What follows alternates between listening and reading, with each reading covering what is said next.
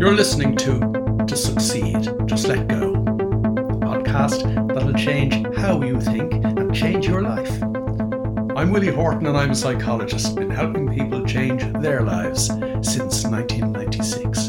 Broadcasting from the French Alps and delighted to have you along. Let's take this week's step in the right direction. If you listen back through the recent podcasts, or indeed all the way back to the start, or if you were to look at my videos, there's 830 something of them at this stage, all the way back to when I started sending out weekly videos in December 2008. It's a long time ago at this stage.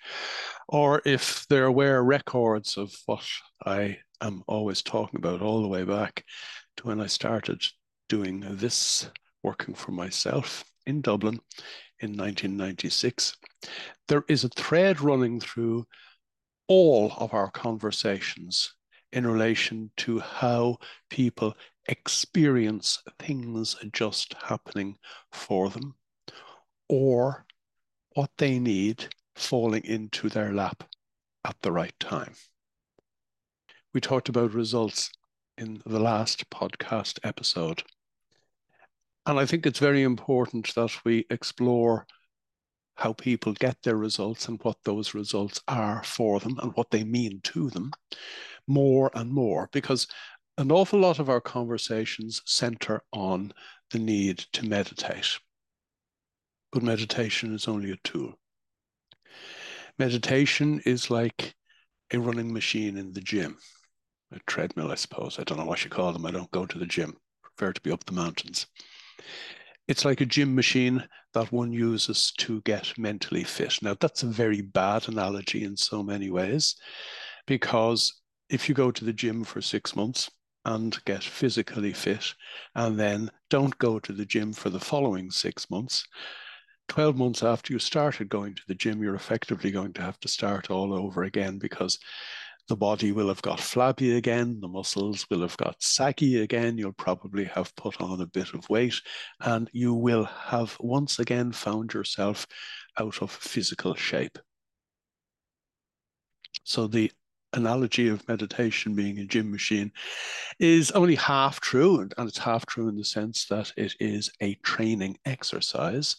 But the difference is that if you meditate for 6 months and get yourself up to a level of mental fitness, and then fall off the wagon, so to speak, for 6 months and don't meditate at all, if you start again 12 months after you had originally started your meditative practice, you will pick up where you had left off at the end of the 6th month before you fell off the wagon. It's a totally different dynamic. And very often people get upset about falling off the wagon.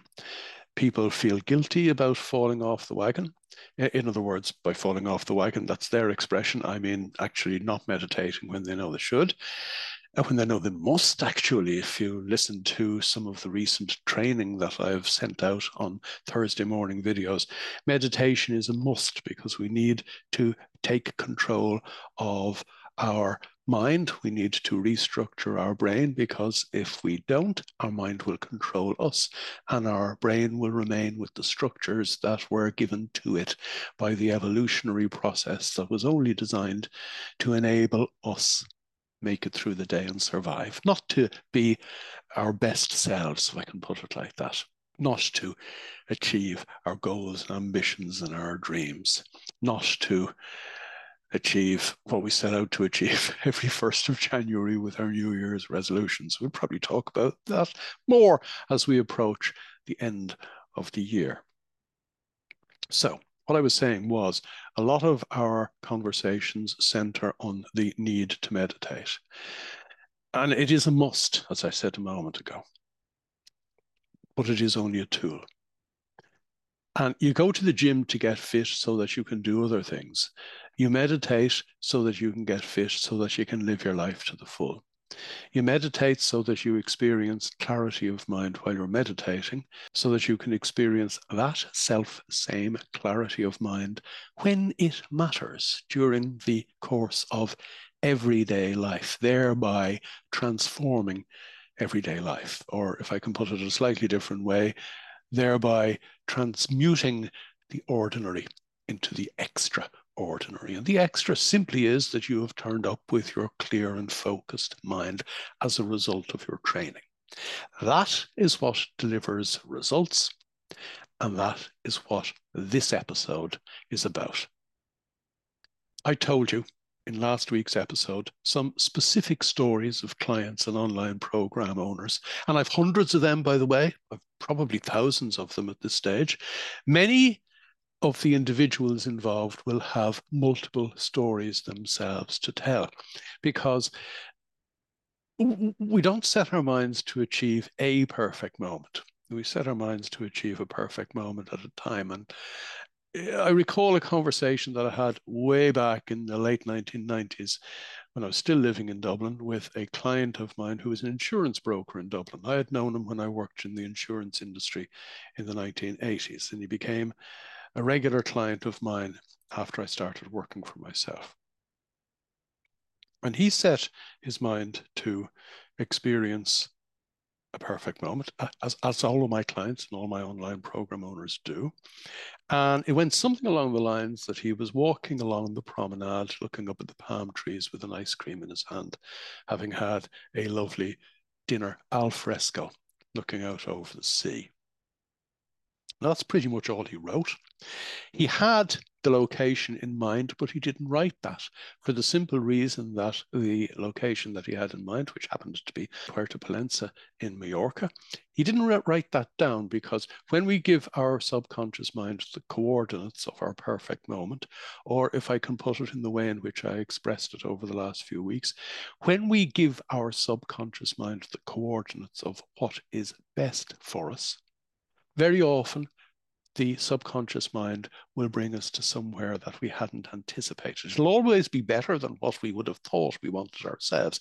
So this guy wrote down, as I said a minute ago, that he was walking along, ice cream in hand, his belly full after a nice meal, having sat looking out over the sea. He didn't write down that it was Puerto Palencia. But as a matter of fact, a couple of years later, he rang me from Puerto Palencia, where he had just bought a little apartment. He had just had a dinner of grilled sole and French fries, and was walking along the promenade, which is a pedestrianised area with big tall palm trees, or at least it was the last time I was there, with an ice cream. And he said to himself, oh my God, this is the perfect moment that I wrote. In detail. That's the really interesting thing about writing perfect moments, or setting your mind, whatever way you want to talk about it. Generally speaking, some of the little details, and you see, there's no such thing as a little detail, because it's all the little details together that bring us joy in any particular moment. But it's very often the little details that are pinpoint exactly as you wrote them. Even though, for example, he could have been telephoning me from the Canaries or the Caribbean or the South China Sea, or I don't know where, but he happened to be telephoning me from Puerto Palencia. And he said, I'm ringing you because I'm experiencing exactly what I hand wrote a couple of years ago. I'm having a perfect moment. I said, that's wonderful. He said, but I rang you for two reasons. The second reason was that I was wondering if I could set my mind to another perfect moment. Now, I had to laugh. I didn't laugh at him. We ended up laughing together. But as I said to him, Frank, your life is supposed to be full of perfect moments. And you know, the more perfect moments we experience, the more perfect moments we would love to have our life filled with. Now, I didn't say we want more. You know what I mean by not saying that I want. We've had that conversation a couple of times in the last couple of episodes. That's not what I'm talking about at all. I want more, more, more, more, more. No, because him walking along the promenade in Puerto Palencia with his ice cream, that was a perfect moment. That, at that moment in time, was enough. I've used the word enough before as well. It's interesting with many of the clients with whom I work, they themselves eventually get to the point where they say to me, without my having said it at all, that they've realized that they are enough. In other words, they're perfect just the way they are. How far removed is that from the way in which we normally using the structures in the brain that evolution gave us. How far removed is that from how we normally see ourselves, how we normally perceive ourselves, warts and all? And interestingly enough, that is one of the key results that people achieve as a result of having taken control of their state of mind through the training of regular, everyday meditation. It's an interesting one because the results that we've talked about recently in this podcast tend to be the culmination of a particular story or a particular stage of the journey. I didn't say a destination, a stage of the journey, because there is no destination. This is an adventure that will last you for the rest of your life if you're prepared to live your life to the full. Now, why would you not be prepared to live your life to the full? Lifestyle choice, one now at a time. But the interesting thing is that a lot of the stories that I tell are about events, or say, for example, we've talked about jobs falling into people's laps. One of the things that people often actually discount is possibly the most fundamentally important result that any of us can achieve and experience and appreciate in our lives. And that is that I'm perfect. I am enough. I'm perfect just the way I am. There are no warts and all. There are no perceived weaknesses.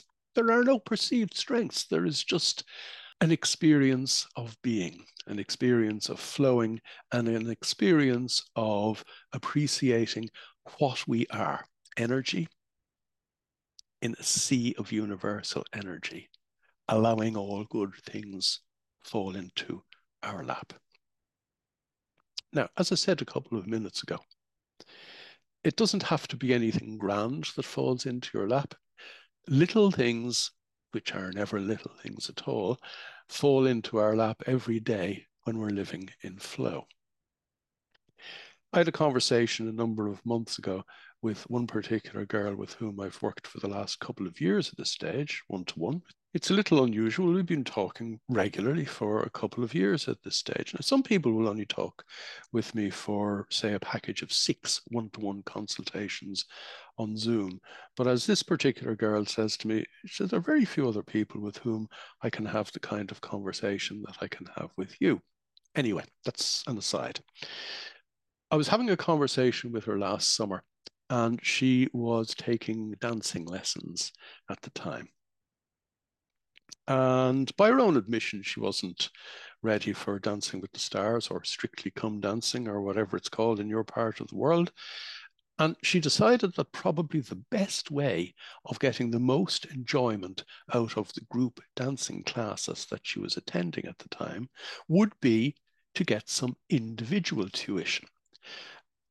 And she said to herself, I don't know if there's any such thing as individual tuition in the little town or village, I suppose, in which I live or anywhere nearby.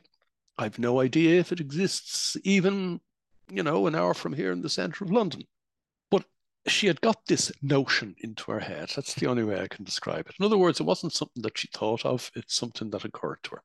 Now, we know why I've used those words, because all the important things that we need to do in life, all the solutions to the apparently insurmountable problems that we encounter in everyday life, and all the decisions that we have to make, and we have to make decisions every day in relation to how we live our lives, they all just occur to us when we're not thinking about it. So this occurred to her.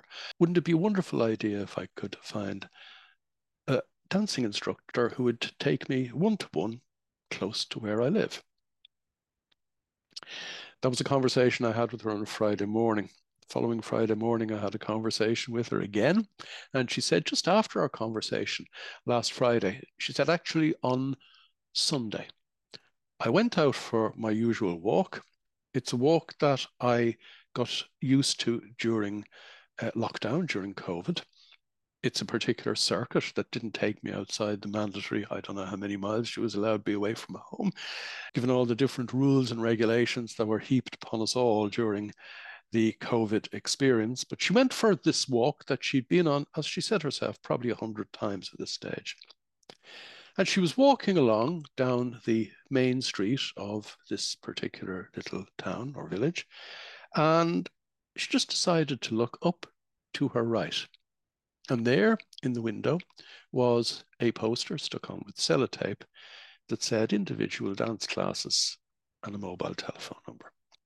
Now, that was there all the time, but the fact was that it had fallen into her lap because, for no known reason, she had just done what felt right at that moment in time. Now, I've had a number of conversations with people in relation to almost identical situations and experiences that they've had over the last few weeks. Is that a big life-changing experience? Yes, it is. And the reason it is that it tells her that I need to keep doing what feels right, because what feels right gives me what I need one moment at a time to enable me live the life that I love living. This is a really important point. We often talk, and I often talk, about big results that people get, life-changing results, but every result that one receives is life-changing for a whole variety of reasons, not least of which is that you learn to trust yourself to do what you feel you should be doing one now at a time, in any now, regardless of the apparent importance or relative unimportance of this particular now, because there's no such thing as an unimportant now. There's no such thing as an insignificant now. Our lives are lived in nows, and therefore every now is significant. In every now, this is it. And we don't have next now. The next now is not guaranteed. We better turn up and live and enjoy this particular now. So we've been talking about how people get results and how people stop worrying about when the results will fall into their lap, so to speak. Now, I'm going to come back to that in a later episode in relation to the frustration and impatience that people encounter.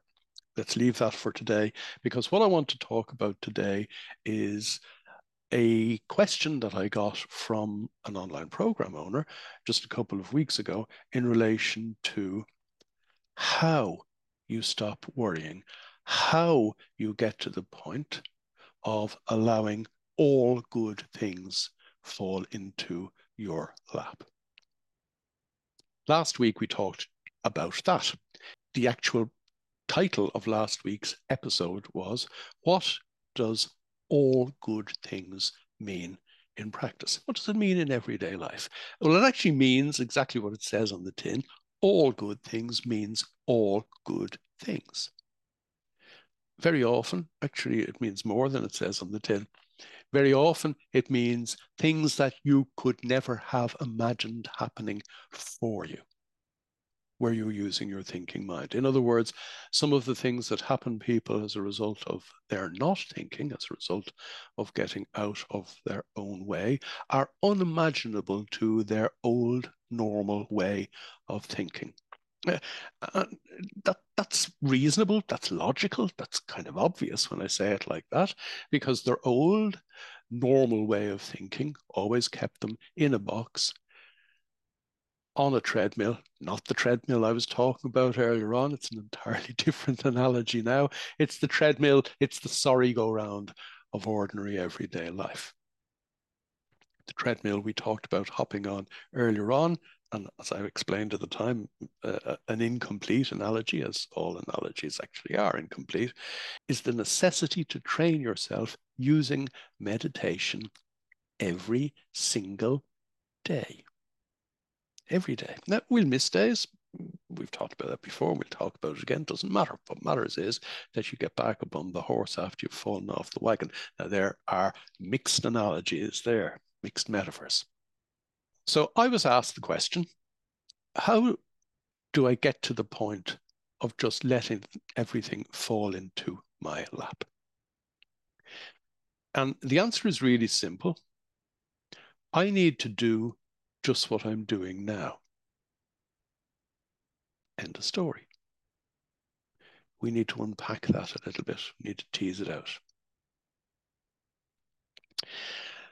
I had an interesting conversation with a farmer in Wales a number of years ago. He had all kinds of difficulties, as most farmers do, all kinds of challenges. And when I met him first, he couldn't sleep at night. When I met him first, he was suffering from migraine. He was suffering from a variety of physical illnesses. After a number of conversations with this individual, I talked to him early one Wednesday morning, by telephone actually, as it was at the time. And I said to him, how has your day started? I said, did you meditate this morning?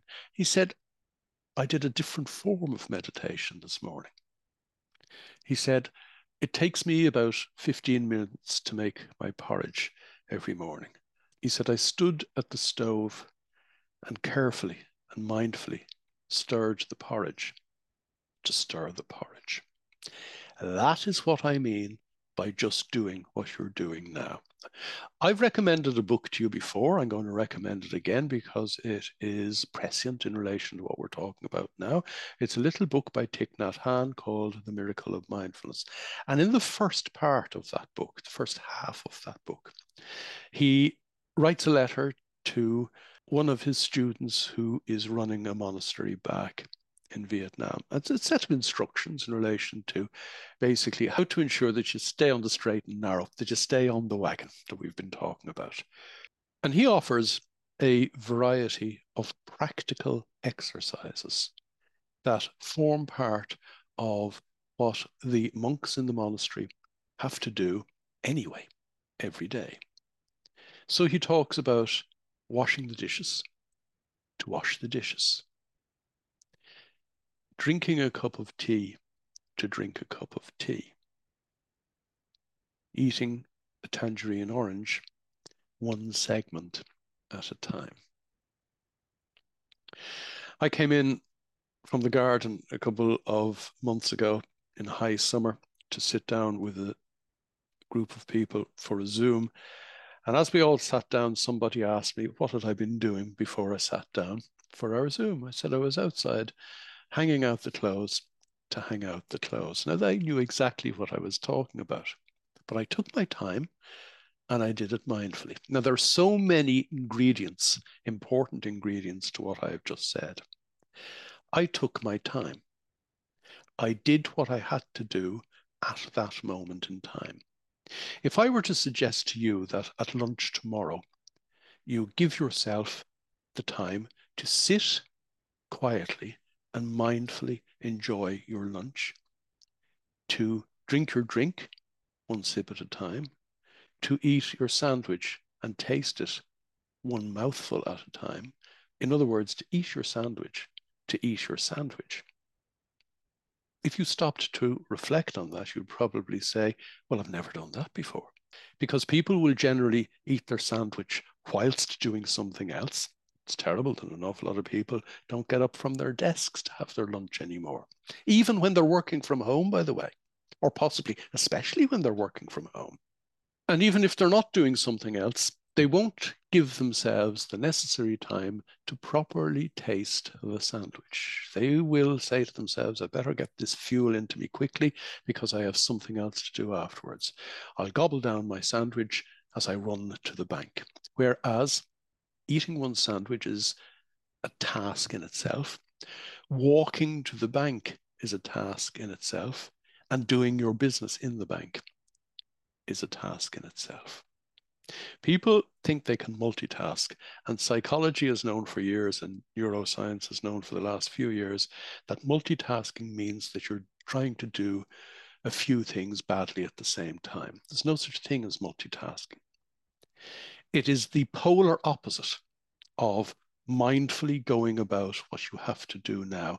And it's an illness of modern living that gets us into all kinds of trouble because we end up trying to do a load of things automatically, which encourages, as if it needed encouragement, the automatic mind to catch us up in its whirlwind of everyday thought and whisk us through the day so that we don't experience it, so that we miss our life that day, just like every other day whilst we're using our mind on automatic. So in other words, if you're using your mind on automatic, or as I referred to it a minute ago, your old-fashioned way of normal thinking, you're not living your life, you're missing your life.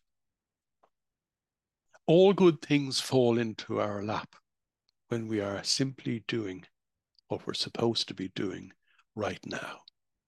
Why?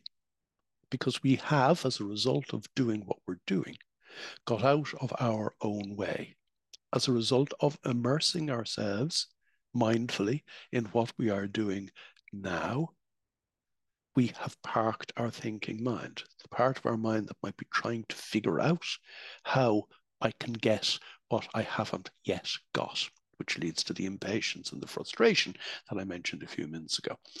Impatience and frustration obviously only come from the thinking mind. They're not facts of life. They have nothing to do with whether something has or hasn't happened yet. They are simply what you think about whether something has or hasn't happened yet.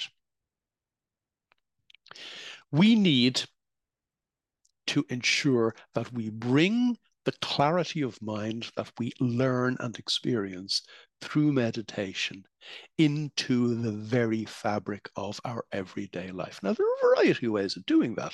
We've talked before, and no doubt we will talk again, about mini meditation. In other words, meditating for 90 seconds or 120 seconds during the course of the day.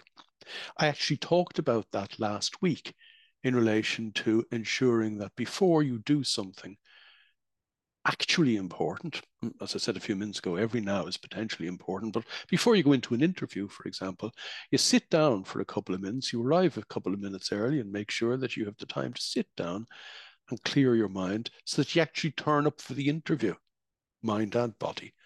Most people turn up for interviews, body only, and then wonder how they didn't make the right impression and didn't get the job. It's very hard for you to make an impression on somebody else if you haven't impressed yourself enough to bother to ensure that you turn up to the here and now.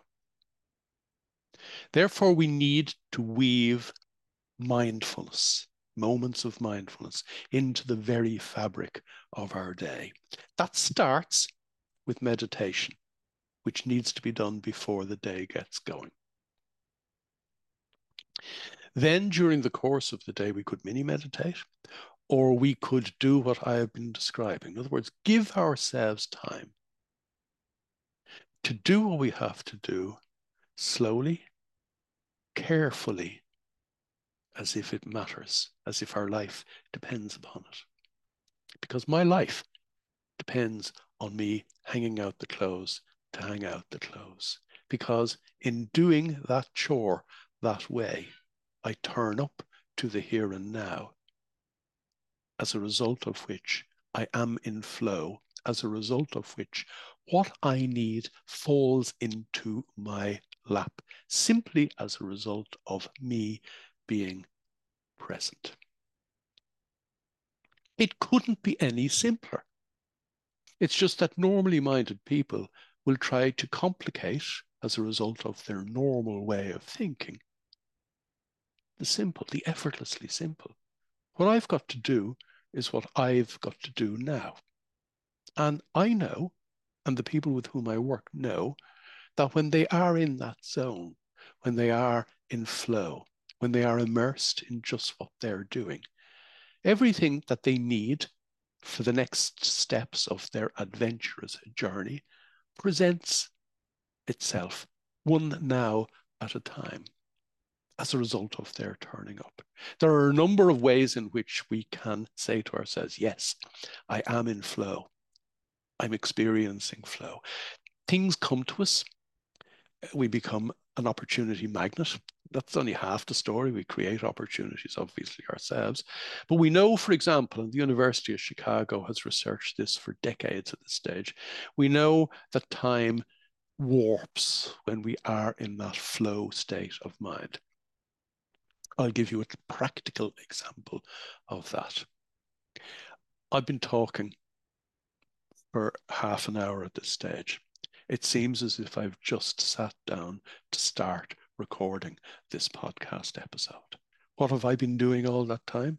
I've been doing just what I have to do at this moment in time. That is the secret to living your life to the full. Now, the minute I say that, I'm actually saying to myself, hold on, it's not a secret at all. Reflect on this. What does living your life to the full actually mean, given that we live our life moment to moment in the here and now? It means that I'm doing what I'm doing in the here and now. I'm immersed in what I'm doing in the here and now. I'm in the zone in the here and now, as a result of which I'm enjoying myself in the here and now. And I don't have a care in the world because I am simply immersed in the here and now in flow. It is that simple. If you think that it mightn't be that simple, well, aren't you a fool for thinking at all? You've been listening to Succeed, Just Let Go. To get involved, join me in my Facebook group, strangely enough called To Succeed, Just Let Go.